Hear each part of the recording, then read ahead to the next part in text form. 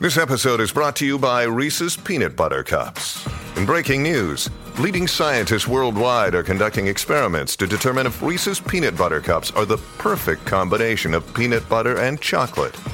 However, it appears the study was inconclusive, as the scientists couldn't help but eat all the Reese's. Because when you want something sweet, you can't do better than Reese's. Find Reese's now at a store near you.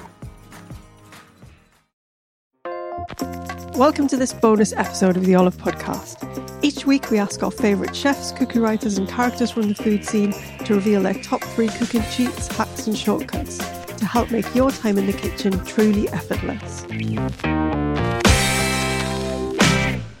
Okay, so I'm back with Morgan McGlynn and she's going to give me her top 3 tips, cheats and hacks involving cheese. Yeah, so I think my top cheesy tips, firstly, I would say serving cheese, because it's a bit of a strange one. You kind of don't think about it once you bought it.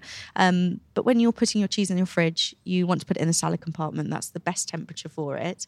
But also remembering, never ever serve cheese straight from the fridge. Leave it out for 2 hours, maybe before. And with a soft cheese, try and put that on the cheese board you're serving it on, in case it does go gooey. And then you don't have to keep trying to transporting it. That's always an essential for me. Never kind of serve it straight from the fridge.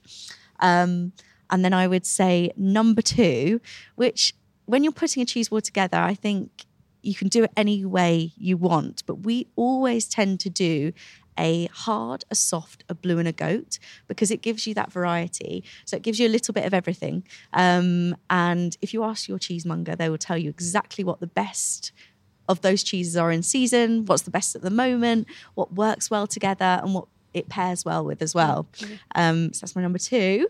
And then I would say number 3, which is quite a common one actually that we get asked a lot about, is to do with the rinds of the cheese. So you'd be surprised how many cheese rinds are edible. You don't have to be scared of them. We have people that take the rinds off of the brie and we're like, that's amazing. It's such a good bit. You get all that flavour.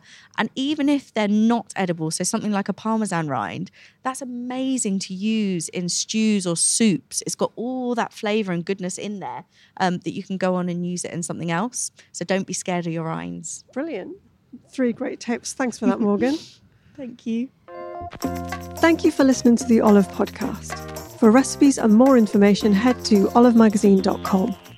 Do remember to listen out for our effortless bonus episodes where our guests reveal their best cooking cheats, hacks and shortcuts.